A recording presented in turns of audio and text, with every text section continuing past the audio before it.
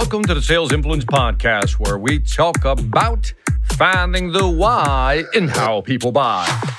I'm your host, Victor Antonio. Thank you for joining me. Thank you again for lending me those wonderful ears. Now, today I want to talk about an email I got.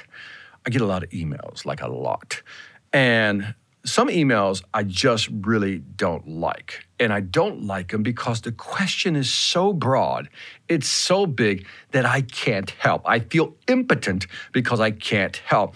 Sometimes people want me to solve what I call just a bulky problem with a simple answer, and it isn't like that.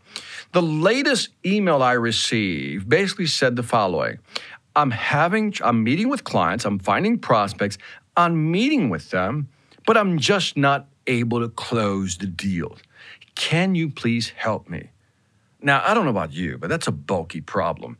There's so many reasons why they're not getting back to you, going dark, which means they're not calling you back, or simply not buying from you. So my response to the gentleman was the following: there's 5 things you need to look at. This question is too broad for me to answer. So my question back to you is, here are 5 things you should double check to make sure that you're in line with to help you sell more effectively. So here are the 5 things I suggested for him to do, quote unquote, a diagnostic check on his sales ability. The first one, people or person. Are you talking to the right people? In other words, we often talk about the ideal client profile or persona. Are you targeting the right people? Because you can have the best sales pitch in the world. You can have the best product in the world, the best price in the world. But if you're targeting the wrong people, it doesn't matter. So, number 1, are you targeting the right person or people within a company? Number 2, do these people need your product or service, but do these people need your product? So if I target the right people and I have the right product, then the probability of them accepting an invitation for a meeting and maybe moving forward are very high. So first, am I targeting the right people? Do I have the right product that they need? Number 3 is the pitch. Now, let me define the pitch in my terms. I mean the pitch within your voicemail, within your emails. Do you have the right value pitch? In other words, is there something compelling in your message or messages that make people want to call you back? In fact, not even call you back, want to take your phone call. Let me explain the difference. This is important. Too often people leave a message, hey, this is da-da-da-da from ABC and Company, da-da-da-da, I have this, that, ABC. Please call me, love to talk to you. Now, when you tell the customer to call you back, you're putting the onus on them to actually call you back. You shouldn't do that. What you should say is, sorry I missed you. Here's what we offer. Here's the great value message. I'll give you a call or follow up with an email, whatever it may be. I'll give you a follow-up in a couple of days, and I'll send you an email in the meantime. You take the burden off them. Don't make customers call you back because they're not going to do it.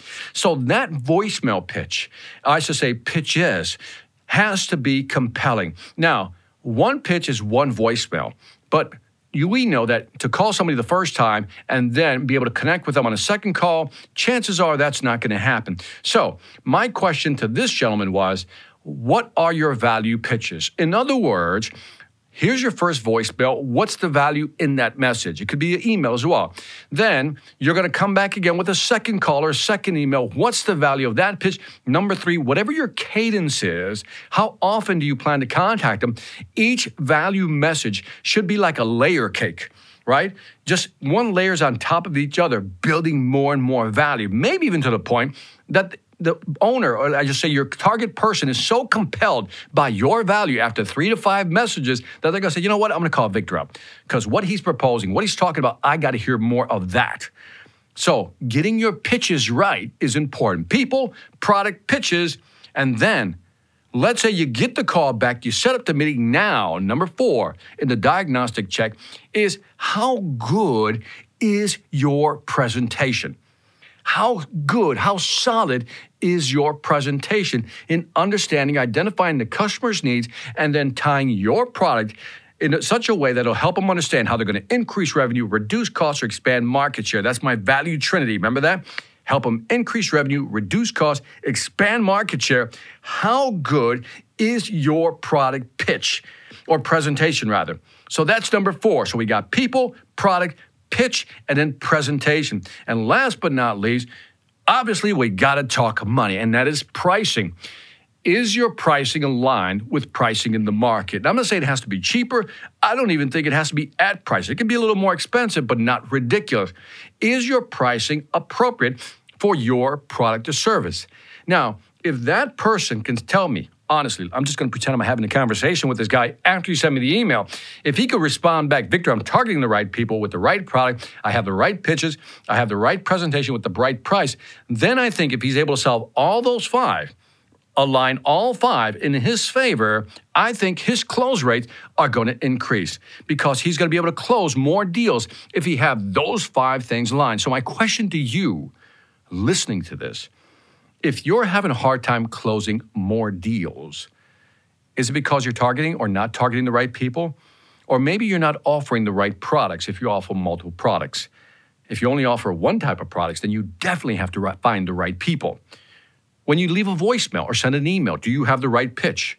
How is your presentation? Is it so compelling that when you get to the end of your 10, 20 minutes, whatever it is, the call to action is so powerful and so strong that the client, the prospect, is compelled to want to take action? Do you even have a call to action at the end of that presentation? You'd be surprised.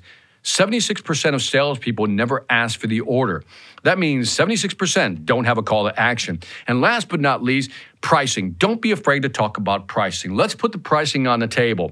Studies have shown that whether you introduce pricing early or late makes a difference. In a study I referenced by Gong.io, they suggest that putting price towards the end is much more powerful, much more impactful. Whatever your strategy is, if you got the right people with the right product, the right pitch, the right presentation, and the right pricing structure, there's no reason your close rate shouldn't go up. Let me know what you think. I'd love to hear your opinion. And that is it for the Sales Influence Podcast. Again, leave me some feedback on iTunes, Stitcher, YouTube, Pandora, Spotify, wherever you find me. Let me know. Also, check out my online Sales Velocity Academy. Again, 50 courses plus, over 500 videos, probably one of the most comprehensive sales learning management platforms on the planet. Can I say that? I think I can. So if you're serious about increasing your sales velocity, go to salesvelocityacademy.com. That's salesvelocityacademy.com. Lastly, I want to thank you for listening. As always, this is Victor Antonio, always reminding you, selling ain't hard when you know how. Take care.